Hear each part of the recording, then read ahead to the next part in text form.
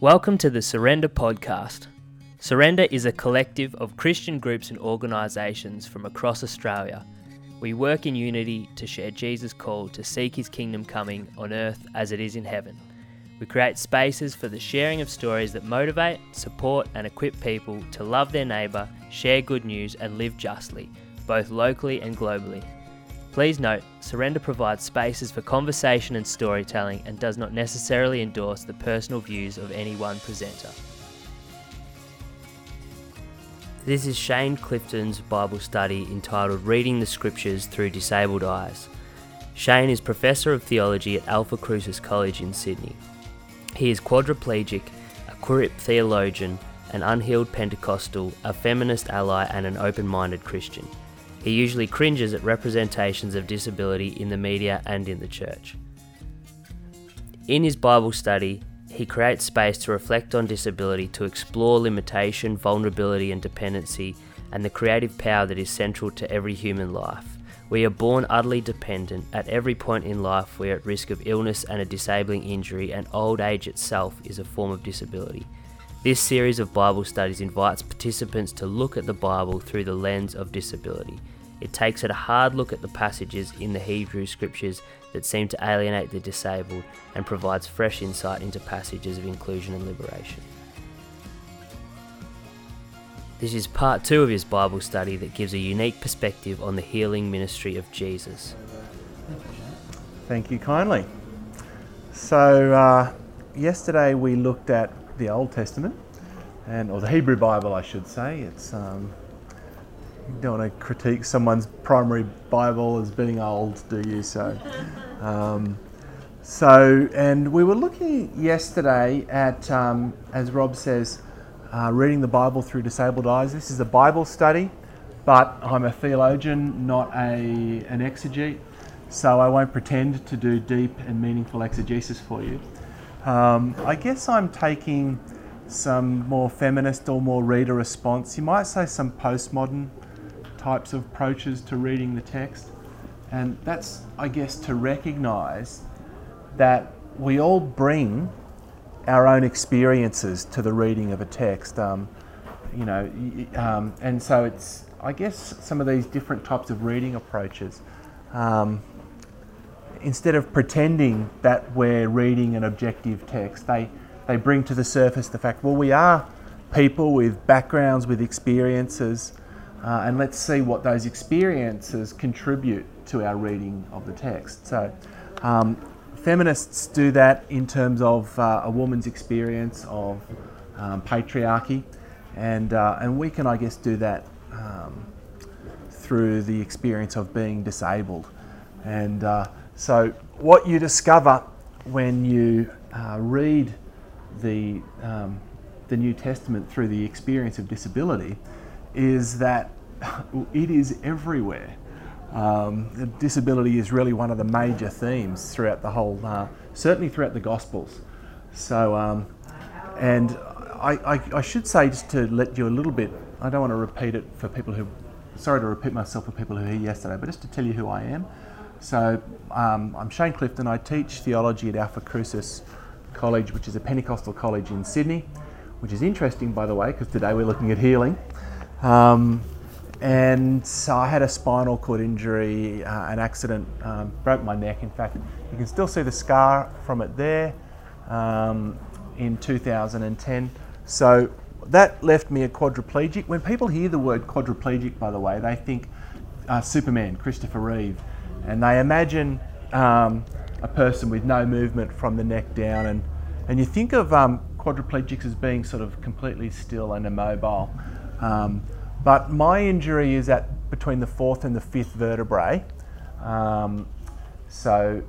What that means is I've got bicep, I can lift that arm up, but I can't get it to go the other direction, so I don't have wrist or finger movements. But I've had some recovery on this right-hand side, so I can pick up my mobile phone, etc. So that's me. Now, I broke my neck, and then I was reading the Bible, as you sort of do. And I guess, especially when I got to the New Testament, I found myself all through the pages, and it was sort of exciting, I guess. It felt a bit like I was reading the Bible afresh. You know, I've been a Christian for a heck of a long time.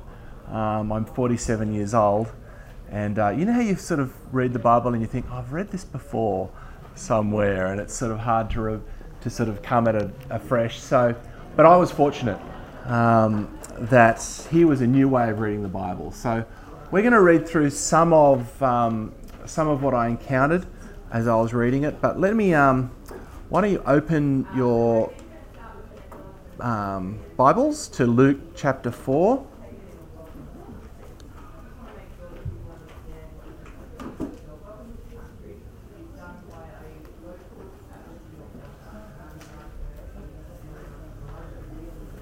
And we'll read from, I will start from verse 16. Let me just open in prayer. Father, I thank you for the sending of your Son. I thank you for the good news of the gospel which he proclaimed. And I thank you that that good news wasn't just an abstract good news, but it was a practical good news. We thank you that the message of Jesus, the good news of the kingdom of God, change the world and changes our world. So I pray today that you will give us fresh revelation as I speak about the good news, and especially about the good news for people with disabilities, for people with illnesses, for people who are suffering.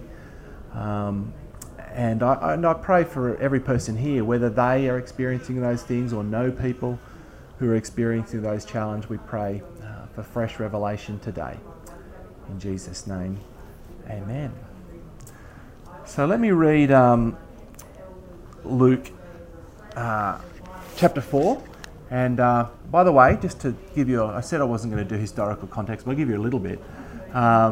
So this is Jesus opening his ministry. He's been filled with the power of the Spirit. He's gone out to the desert, encountered God, and he comes back. And this is the launch of his ministry. So what you've got here is really a summation of all that's going to follow. So he goes, he went to Nazareth where he'd been brought up, and on the Sabbath day he went into the synagogue as was his custom. And he stood up to read, and the scroll of the prophet Isaiah was handed to him.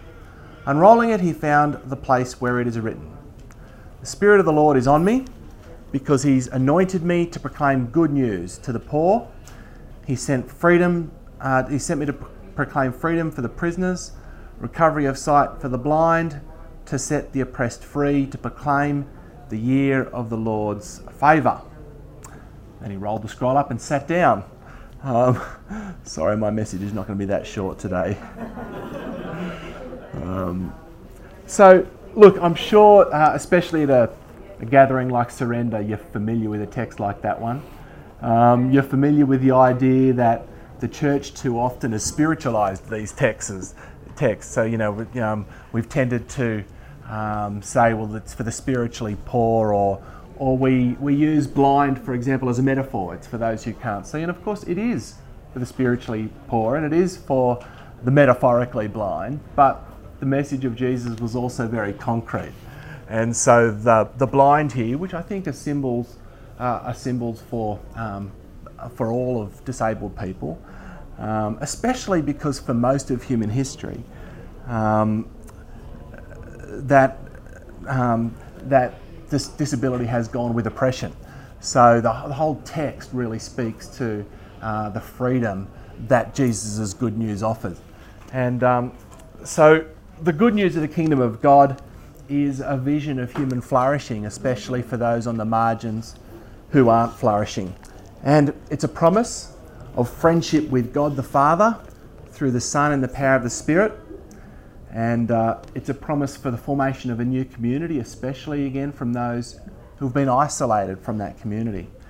And the barrier to the flourishing of the poor, the oppressed, and the disabled are the injustices that they face. So Jesus' message of the kingdom was an all-out attack on the evils of oppression that had kept people from flourishing.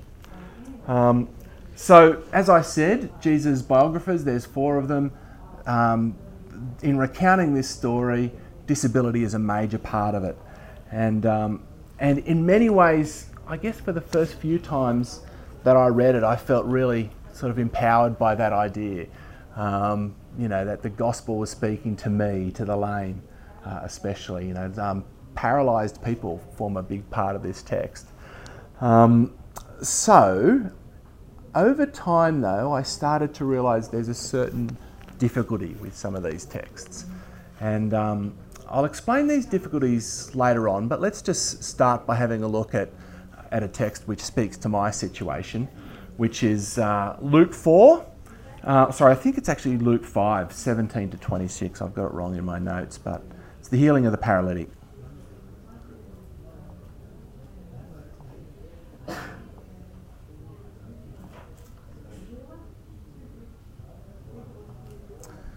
You've all got there. I'm sure it was only one chapter to skip. So, one day Jesus was teaching, and Pharisees and teachers of the law were sitting there. They'd come from every village of Galilee and from Judea and Jerusalem, and the power of the sick was with Jesus to heal, and the power of the Lord was with Jesus to heal the sick. Some men came carrying a paralysed man on a mat and tried to take him into the house to lay him before Jesus. When they could not find a way to do this because of the crowd, they went up on the roof and lowered him on his mat through the tiles into the middle of the crowd, right in front of Jesus. And when Jesus saw their faith, he said, Friend, your sins are forgiven." The Pharisees and the teachers of the law began to think to themselves, "Who is this fellow who speaks blasphemy? Who can forgive sins but God alone?" Jesus knew what they were thinking and asked, "Why are you thinking these things in your hearts? Which is easier to say, 'Your sins are forgiven,' or to say, 'Get up and walk'? But I want you to know that the Son of Man has authority on earth to forgive sins." So he said to the paralysed man, "I tell you, get up, take up your mat and go home." All right, so there's a very famous passage. I'm sure you've heard this one in the Sunday school. It's a really great Sunday school passage, isn't it? Because, it involves ripping roofs off buildings and lowering people in front of Jesus. So it's a powerful and wonderful story. And the story obviously is powerful also because it's speaking about the wonders of forgiveness. And forgiveness, certainly in context of peace, it's the most powerful dimension of Jesus' ministry, really. But the text has a few challenges when it comes to disability. And one of the things that I suggested to people who were here yesterday is that step back from your love of a text for a second and try and read the text or see what happens when you read the text, maybe through a particular experience, the experience of what this text might make you feel like as a paralysed person, or maybe even read it suspiciously, which is a bit weird. I quoted a feminist yesterday who said, warning, the Bible should come with a warning, could be dangerous for your health and survival, because at times the Bible is used as a tool to oppress people, to keep people in their place. So sometimes it doesn't hurt to just have a look at the text again and say, is this text in danger of oppressing people? Now, I don't think it ultimately is, so don't worry, but what I'd like you to do now with your neighbour is have another look at this text and say, all right, what are some of the potential problems in this text for a person who's got a disability? Maybe if you're think of being paralysed as an example. So, all right, have a look at the text and see if you can identify any concerns or challenges.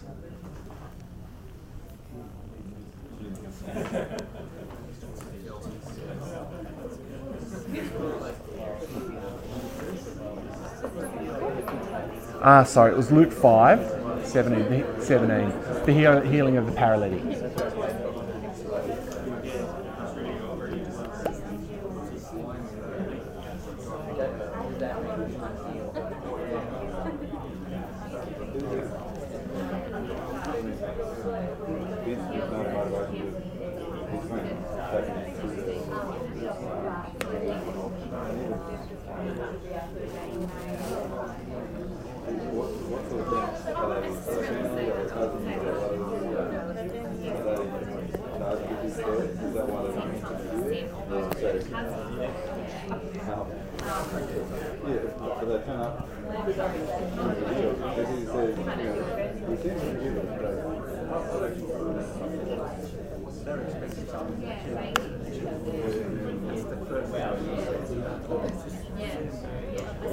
Just turn around and join with the group as they discuss it. So Stacey's behind you if you want to.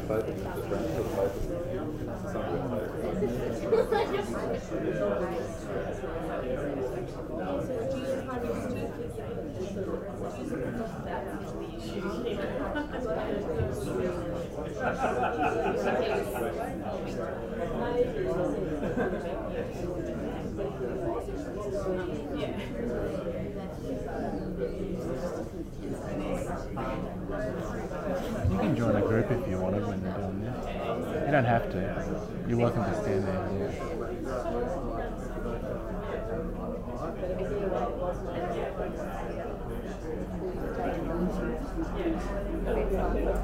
Yeah. Yeah, they had. Were you here for the Welcome to Country? That was the most beautiful thing I've seen in Christianity for years. It was just amazing because they didn't just do the welcome; they then had the response to the welcome, and it was amazing. Rowan said exactly the same thing. I had to go back home to work. He said I'd never even stayed in the country. So I bring our kids up here one year. Yeah, it was amazing. I wasn't expecting it. I just thought it would be the welcome. So I've never seen a response before. Have you ever? No. And so what's the response? So what would happen is then a person would stand up and say, so it started with Indigenous people doing the response. They'd say, I'm from this tribe. I'm so grateful that you've welcomed me to your country. I'll look after it. But then they'd do, and they'd say thank you in their own language. And then a white guy would get up and who might have had a heritage back to the First Fleet and would say, how sorry they were for the fact that they lived with white privilege. And a 70-year-old woman got up and said, look, I've never thought about Indigenous issues at all until now, and I'm really sorry and I'll take seriously. So it was just this wonderful healing, and she would often embrace them, and so it was quite amazing. Right here, yeah. So, all right, I'll give you 20 more seconds.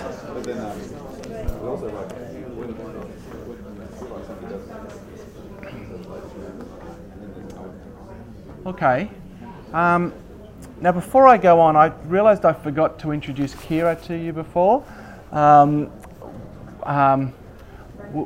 Kira is doing our Auslan translation, but obviously there's no one here who needs it. Well, there might be, but they'd probably be sitting right there, and okay. So I would encourage you though, and this is deliberate, obviously, because we're wanting to make spaces that are inclusive for whoever turns up.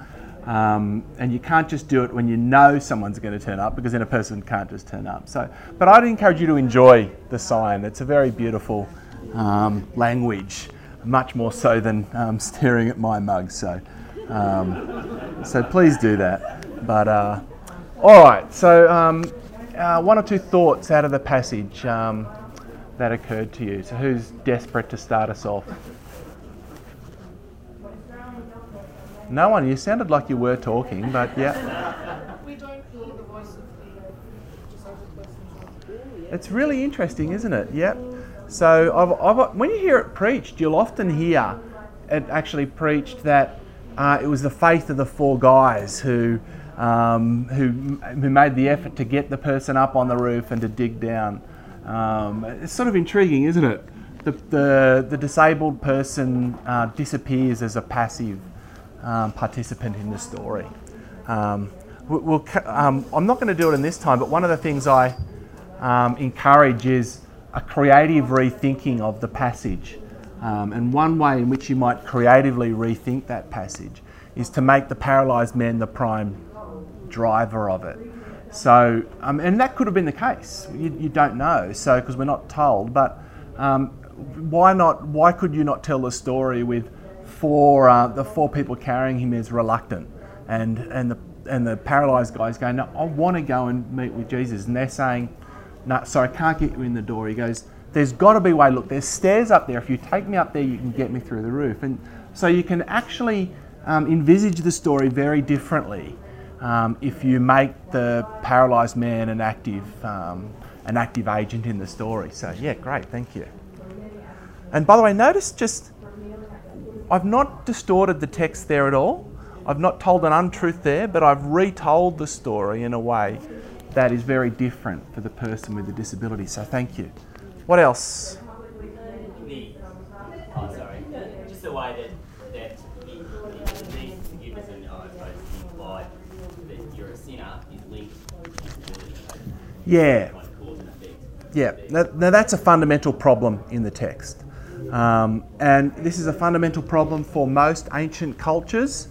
And you do see hints of this in the Old Testament, certainly in some of the passages we even looked at yesterday. Disability seems to be a consequence of curse. I think the Hebrew Bible as a whole is pretty good at giving a different message there when you look at it overall. Jesus is actually spectacular at this. So you can read other texts, for example, if you look at Luke 13, and we won't turn there now, but Jesus has asked an explicit theological question as to whether the Galileans murdered by Pontius Pilate were worse sinners than all of the other Galileans, and Jesus insists, no, they're no guiltier than anyone else. So, I mean, the thing about Jesus is he's an equal opportunity judge and an equal opportunity forgiver. So I think you can read a text like this one. You've got to put it next to Jesus' other statement on forgiveness. And then when you do that, you can say, he's forgiving the sins of the paralytic. He's treating the paralytic exactly the same as he treats everyone else. So the forgiveness is not a statement, he's paralysed because he's sinned. The forgiveness is because this guy is a real agent who makes real decisions, and those real decisions include sin. So he's in need of forgiveness. And I think that sort of balancing is important. But the reason this matters, the reason you've got to identify this, is because we still have those same attitudes and judgments today. Whole societies are built on this. I don't like picking on America, but I will, because American Christianity doesn't like Obamacare, it doesn't like social justice, because people get what they deserve. Work hard and you'll be able to afford healthcare. If you don't work hard, you won't. And there is this implicit behind some of those attitudes, which find their way into Australian politics as well, is the idea that the person gets what they deserve. No grace at all. So, all right, very good, very good. What else? Is there anything else that was a challenge? So, or did you want to say something to that? Okay. Yep. So that, in a sense, Jesus' main point was about forgiving sins, and he kind of used the healing as a proof of his authority to forgive sins. Yeah. So he switched the emphasis for the sake of the Pharisees and those around. Yeah. So that's a good thing, isn't it? So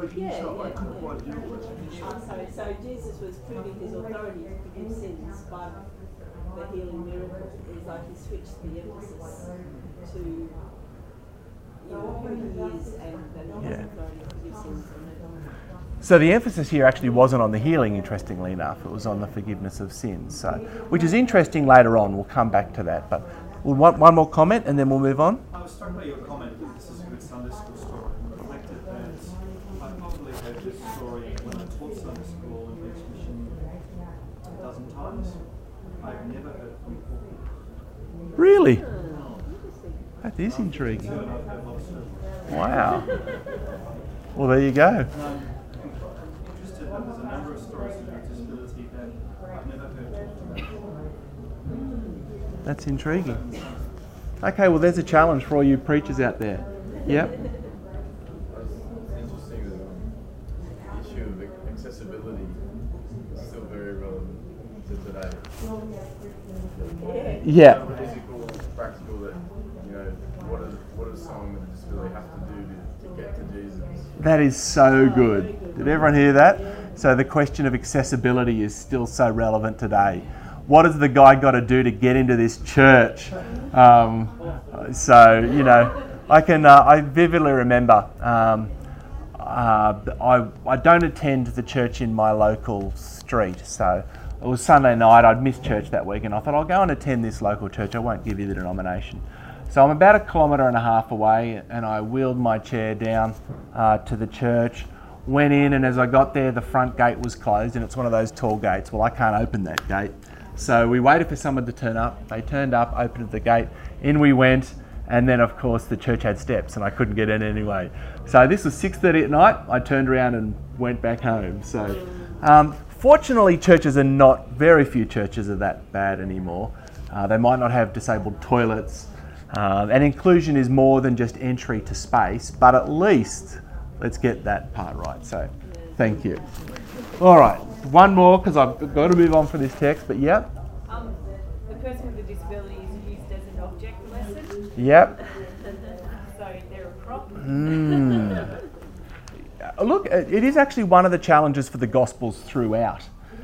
Disabled people are never named, and the disabled is often not the focus of attention. It's Jesus' unique messiahship, which is intriguing. I think that says something more to the way the Gospels are written, because they're written to identify who Jesus is. That's what they're about. I doubt that's the way Jesus treated the situation. I think the Gospels talk of a Jesus who took these people seriously. So, but thank you. All right, I'm going to move on. I should say there is one other problem here, and that is that the solution to disability is healing. So, and that's really where I want to focus some of our attention today, because the Gospels place healing at the heart of Jesus' ministry, and certainly for people with permanent disabilities, or at least for me, let me just say for me then, that has been the most substantial difficulty of Jesus' treatment of disability. Consider Jesus' response to John the Baptist in Luke 7, and I'll just read it to you, you don't have to turn there. John the Baptist sent us to ask, "Are you the one who is to come, or should we expect someone else?" And at that very time, Jesus cured many who had diseases, sicknesses, and evil spirits, and gave sight to many who were blind. So he replied to the messengers, "Go back and report to John what you have seen and heard. The blind receive sight, the lame walk, those who have leprosy are cleansed, the deaf hear, the dead are raised, the good news is proclaimed to the poor." Now, I'm almost sure you've read that passage 100 times and noted its power and wonder. I know that that's the case because that's how I've always read it.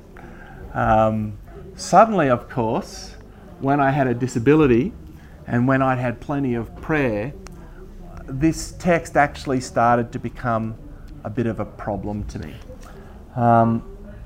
So I do want to say it's Jesus' love and compassion for marginalised people, including people with disabilities, that is the standout aspect of his ministry. And it is, when you read ancient culture, it is an absolute standout. I mean, in ancient societies, disabled people were props for comedy at feasts. Aristotle, writing, considers disabled people less than people. So most of ancient societies had not only prejudicial attitudes, but absolutely prejudicial social systems. So Jesus comes along and completely counterculturally reverses that situation by loving, caring, including, embracing people for disabilities. So don't hear me as being against Jesus here. It's just one part of Jesus' ministry that I've had to wrestle with. Because Jesus' solution to the problem of disability, at least as it's presented in the gospel, seems to be healing.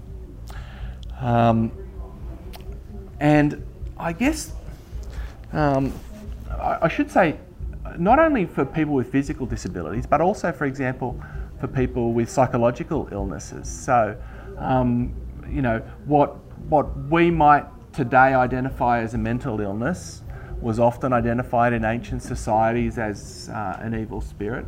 So Jesus cast out demons, for example, out of people who today we might judge as having epilepsy or another form of a mental illness. So look, it's sometimes difficult to explain to people why these texts are challenging for people with permanent illnesses and disabilities. So let me see if I can help you by firstly identifying one thing and then giving you a couple of examples. And the first thing I explained yesterday, so for those who are here, sorry to repeat myself, but it's what's called the social model of disability. We tend to think of disability as a problem with a person's body, or mind, depending on the nature of the disability. Often, by the way, both our mind and body our mind is part of our body, so you can't really differentiate those things. I'm paralysed.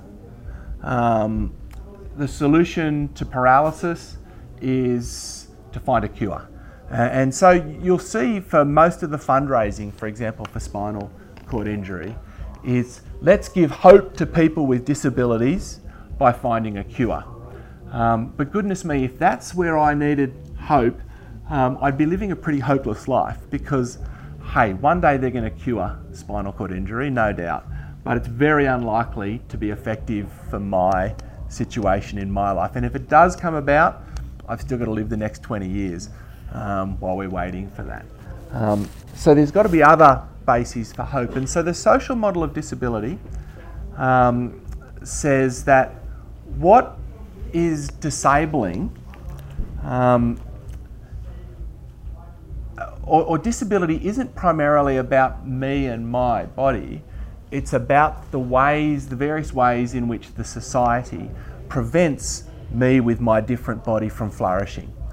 And so that is, for example, the inability to get into buildings, lack of translation services, more than that, it's social systems and structures and attitudes and prejudices. So I'm not going to go into that. We did that in a bit more detail yesterday. But part of so the first is called the medical model of disability. The second is the social model of disability. By the way, both of those models have truth. Yes, I have medical complications that need to be fixed and repaired as much as they can. And yes, part of my exclusion is social. So both of those are important. But the tendency for society is to look at the person and think medically, let's fix them. But the tendency for Christians is often to look at the person and think the solution to the problem of pain is healing. And I guess let me step out from the first century for a second and bring you into the 21st century and let me give you one or two examples of this. So my first experience of this was about 1.5 years after I'd had my injury. In fact, I've had lots of experiences of this. I'll be on a train, for example, and I can lie my chair back and rest, which is great, but people think I look really decrepit when I'm doing that and worried. So I cannot tell you how many people have come up to me and asked me for healing. And I had one guy come up and and asked me for healing, and I just was really bad that day. And I said, and he says, you know, can I offer you prayer for healing? I think Jesus really wants you to heal me. And I said, look, that's fine if you'll allow me to offer prayer for your weight. And then I felt so bad afterwards. So he sort of slunk off, and I thought, oops, I need to think a second or two before I talk. Maybe that's what it was, yeah. The really obvious times, though, were the healing rallies. So it was a year and a half after the conference. I teach at a Pentecostal college, so this might be a bigger deal than it is for some of you guys. And we were at a healing rally, and they'd brought so it was just a national conference, but they'd brought an American healer out. And so the problem with disability is, where do you put the people with the chairs? And this building just happened to have tiered space where most of the chairs were, a few chairs around the back, and so the disabled spot was right there.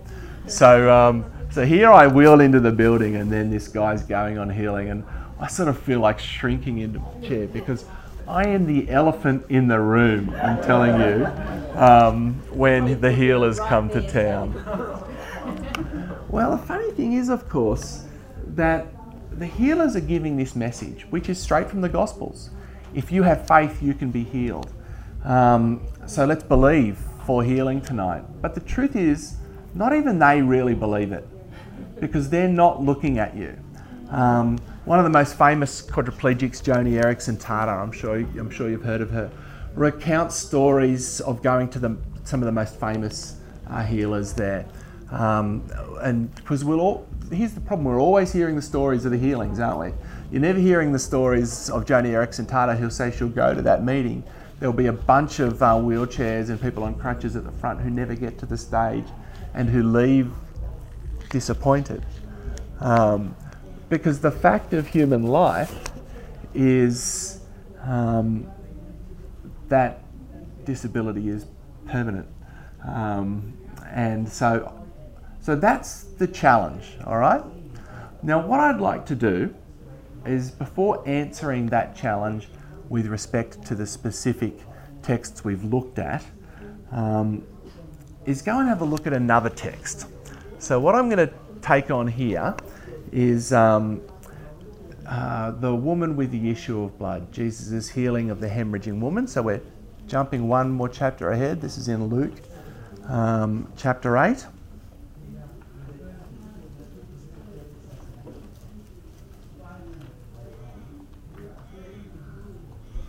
And I think we're verse 43, so it's a long passage.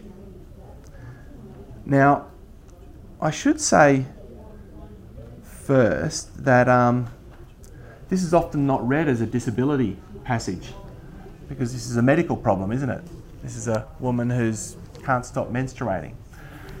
But if you take disability as we've defined it, as a social problem, then this woman was extremely disabled, because she was completely unable to enter into the society in which she was a part. So her impairment, which was bleeding, had meant that she was alienated from the community. So this is a disability, certainly in that day and age, in whatever way we'd understand it today. So, all right, let's read it. And Jesus was on his way. The crowds almost crushed him, and a woman was there who'd been subject to bleeding for 12 years. But no one could heal her. She came up behind him and touched the edge of his cloak, and immediately her bleeding stopped. "Who touched me?" Jesus asked. And when they all denied it, Peter said, "Master, the people are crowding around and pressing against you." But Jesus said, "Someone touched me. I know that power has gone out from me." Then the woman, seeing that she could not go unnoticed, came trembling and fell at his feet. In the presence of all the people, she told why she had touched him and how she had been instantly healed. Then he said to her, "Daughter, your faith has healed you. Go in peace." All right. So there's another passage of scripture. What I'd like to do first, and I don't want you to spend too long on this because I want to do some other creative things with it. But read this again from the perspective of disability and identify some of its challenges. So do that and see how you go.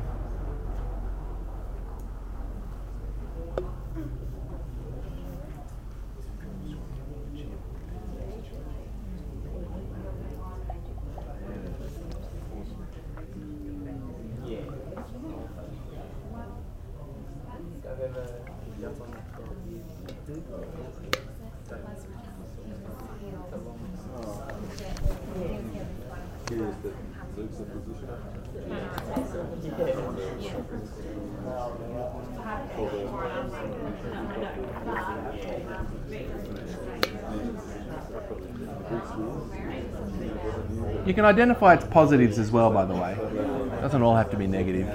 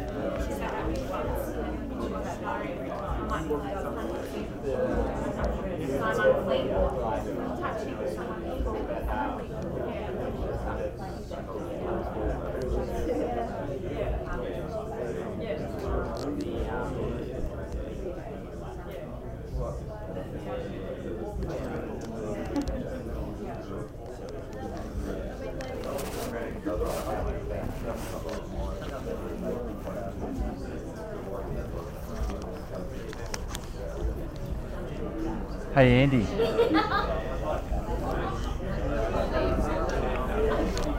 Andy, while I'm thinking of it, Auntie Jean kept telling me, make sure you tell Andy to go and get food.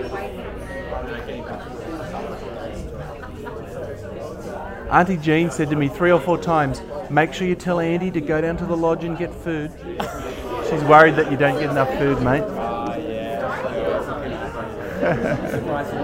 Telling to put on some shoes. She did actually. Yeah, she did. All right, everyone, I'll gather your attention again. It is fun reading text this way, isn't it? To sort of not only look for the great message, but to see where the challenges are. So I think you'll find when you do that, ultimately the great message emerges, but you'll recognise the ambiguity of texts and interpreting texts. So, who wants to start us off? The floor's open. We'll start with someone who's, go for it. So I think we were talking about how, as a person, she had to experience a great amount of fear and almost embarrassment in the way that it played out. But Jesus, in doing that, potentially changed the attitude of the whole crowd that was around them, not just healing an individual person's situation. Yeah, I mean, and look, I like what you've done in the second part. You've jumped straight to the solution. with this exercise, hold off on the solution for longer, so that we can concentrate firstly on the underlying problem of this text, which is a religion that has treated bleeding as impure. And society still do. I mean, as women will tell you. One of my favourite, one of the great advocacy techniques is to take the label of derision and make it a label of power. So gays and lesbians have used queer. So queer becomes a label of power. Paralyzed or disabled people have used crips is a label of power.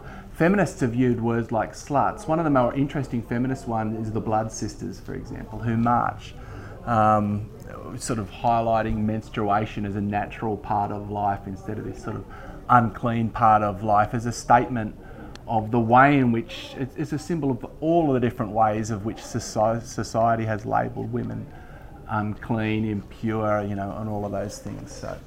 So this is a major problem. I mean, you can see this is such an important disability text when you take seriously that this is not about a physical problem, and that's what we do when we read this text more often than not.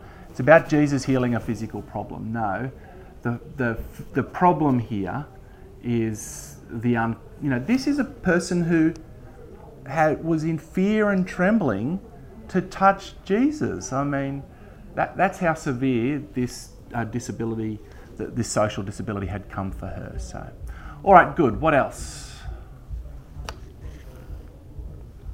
Something that you noted before in the previous passage and this passage. The previous passage is talking about you're forgiven. So, if I'm putting myself in a paraplegic situation, saying it must be something that I've done, that I haven't, asked for forgiveness for the right things. And this situation is like, I have lack of faith that I'm not being healed. Is this person not healed? And so that'd be really troubling. It's like, what's wrong with me? What am I on? Yeah, and look, this becomes, I think, more of a challenge later on for us when we take the whole of the story. How do we understand faith? So we're going to make sure we get to that in detail before we finish up. But this is the Pentecostal challenge. Faith is believing God for your healing. And it seems like that when you read this text, that seems to be what's happened here. She's had enough faith to believe for the healing. So I think we need to put some thought into that. And I'll just leave that sitting there for a second, but good. What else? Anything else? I found it, I was thinking about all those people in the crowd that didn't feel comfortable enough to touch Jesus, because the social implication was so great. Yeah. But I also wondered how many people in there did touch it and maybe weren't healed. The text doesn't tell us that. Hey, I love that observation. And I think it's the one side of the whole question about, because the standard Pentecostal response is there any other Pentecostals in the room? Sorry to pick on, no, it's just me, so I can pick on my own, can't I? The problem for Pentecostals is that Jesus healed everyone. But that's to misunderstand the way his historical narratives are formed. Jesus' disability was rife in the Old Testament, much more so, in the New Testament in the first century. Much more so than today, where our medical systems are well structured. Go and exist in society. Go and visit societies which are poor and struggling, and then have a look at the level of disability there, which is what CBM is all about, in case you're wondering. So take a brochure.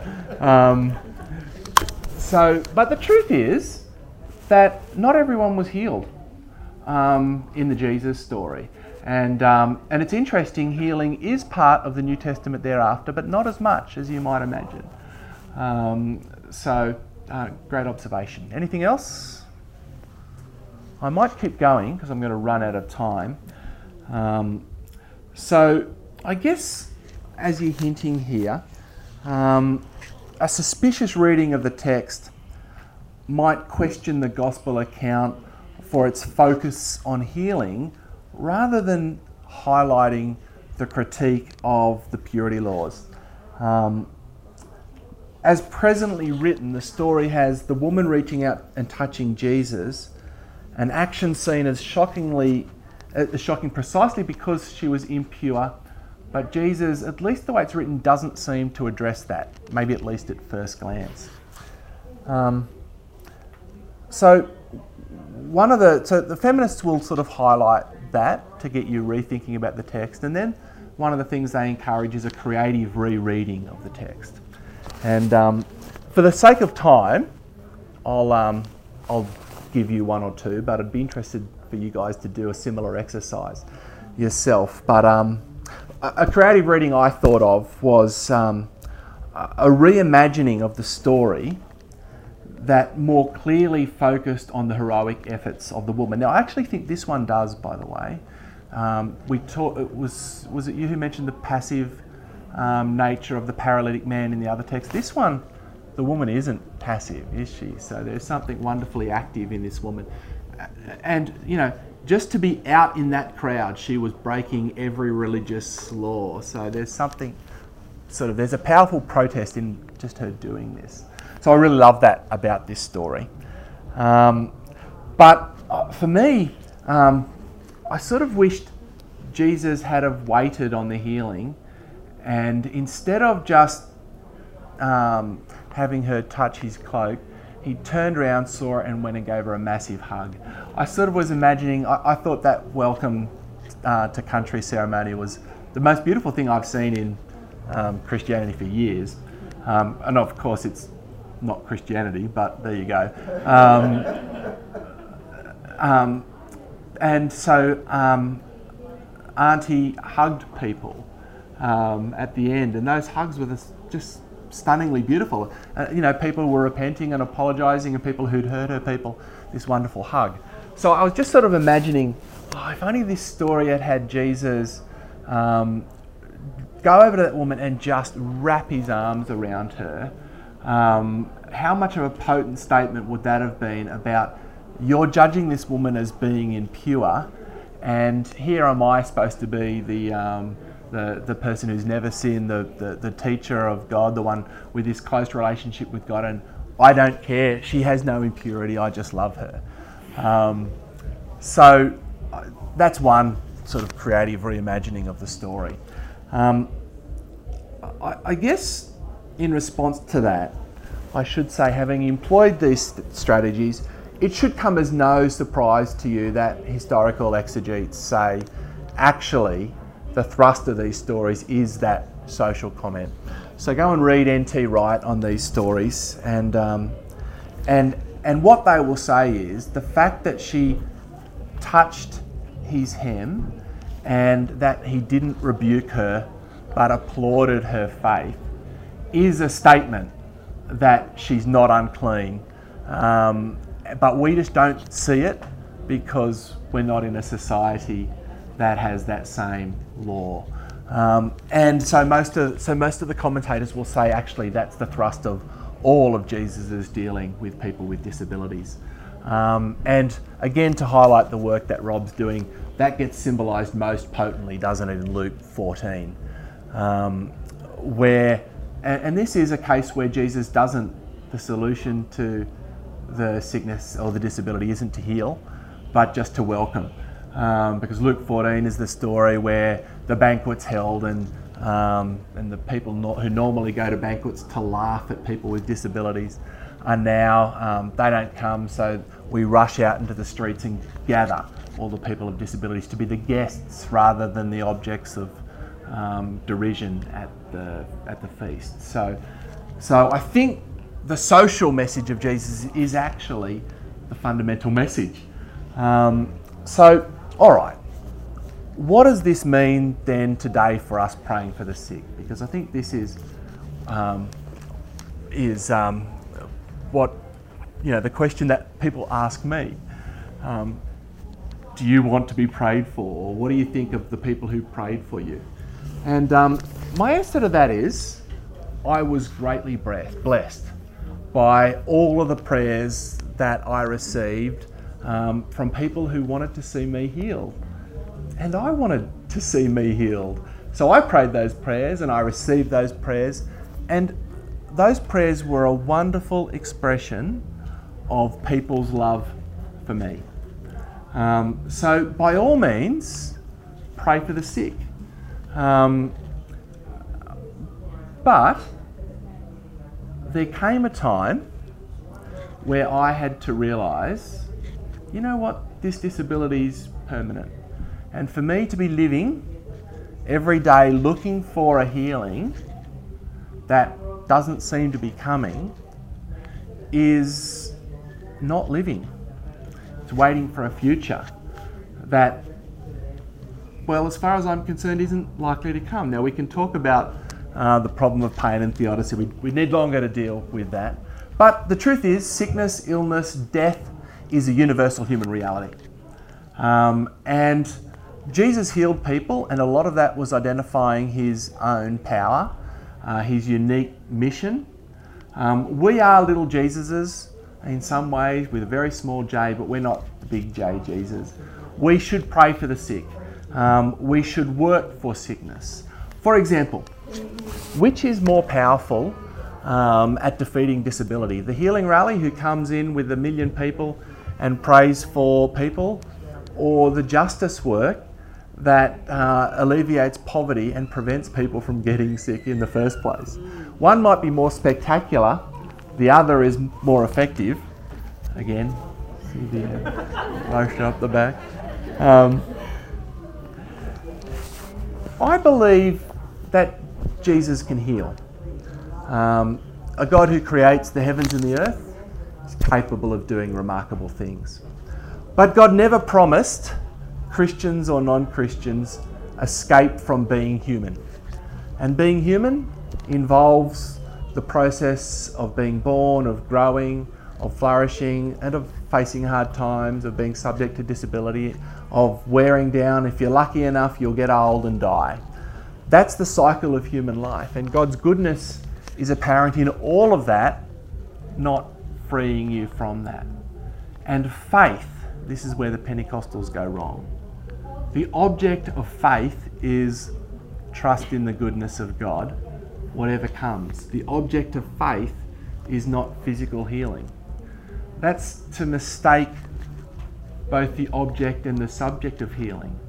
It's to put the power of faith into the person's hands who's doing the praying, who's being prayed for. So I'm supposed to raise up enough faith to believe for my healing.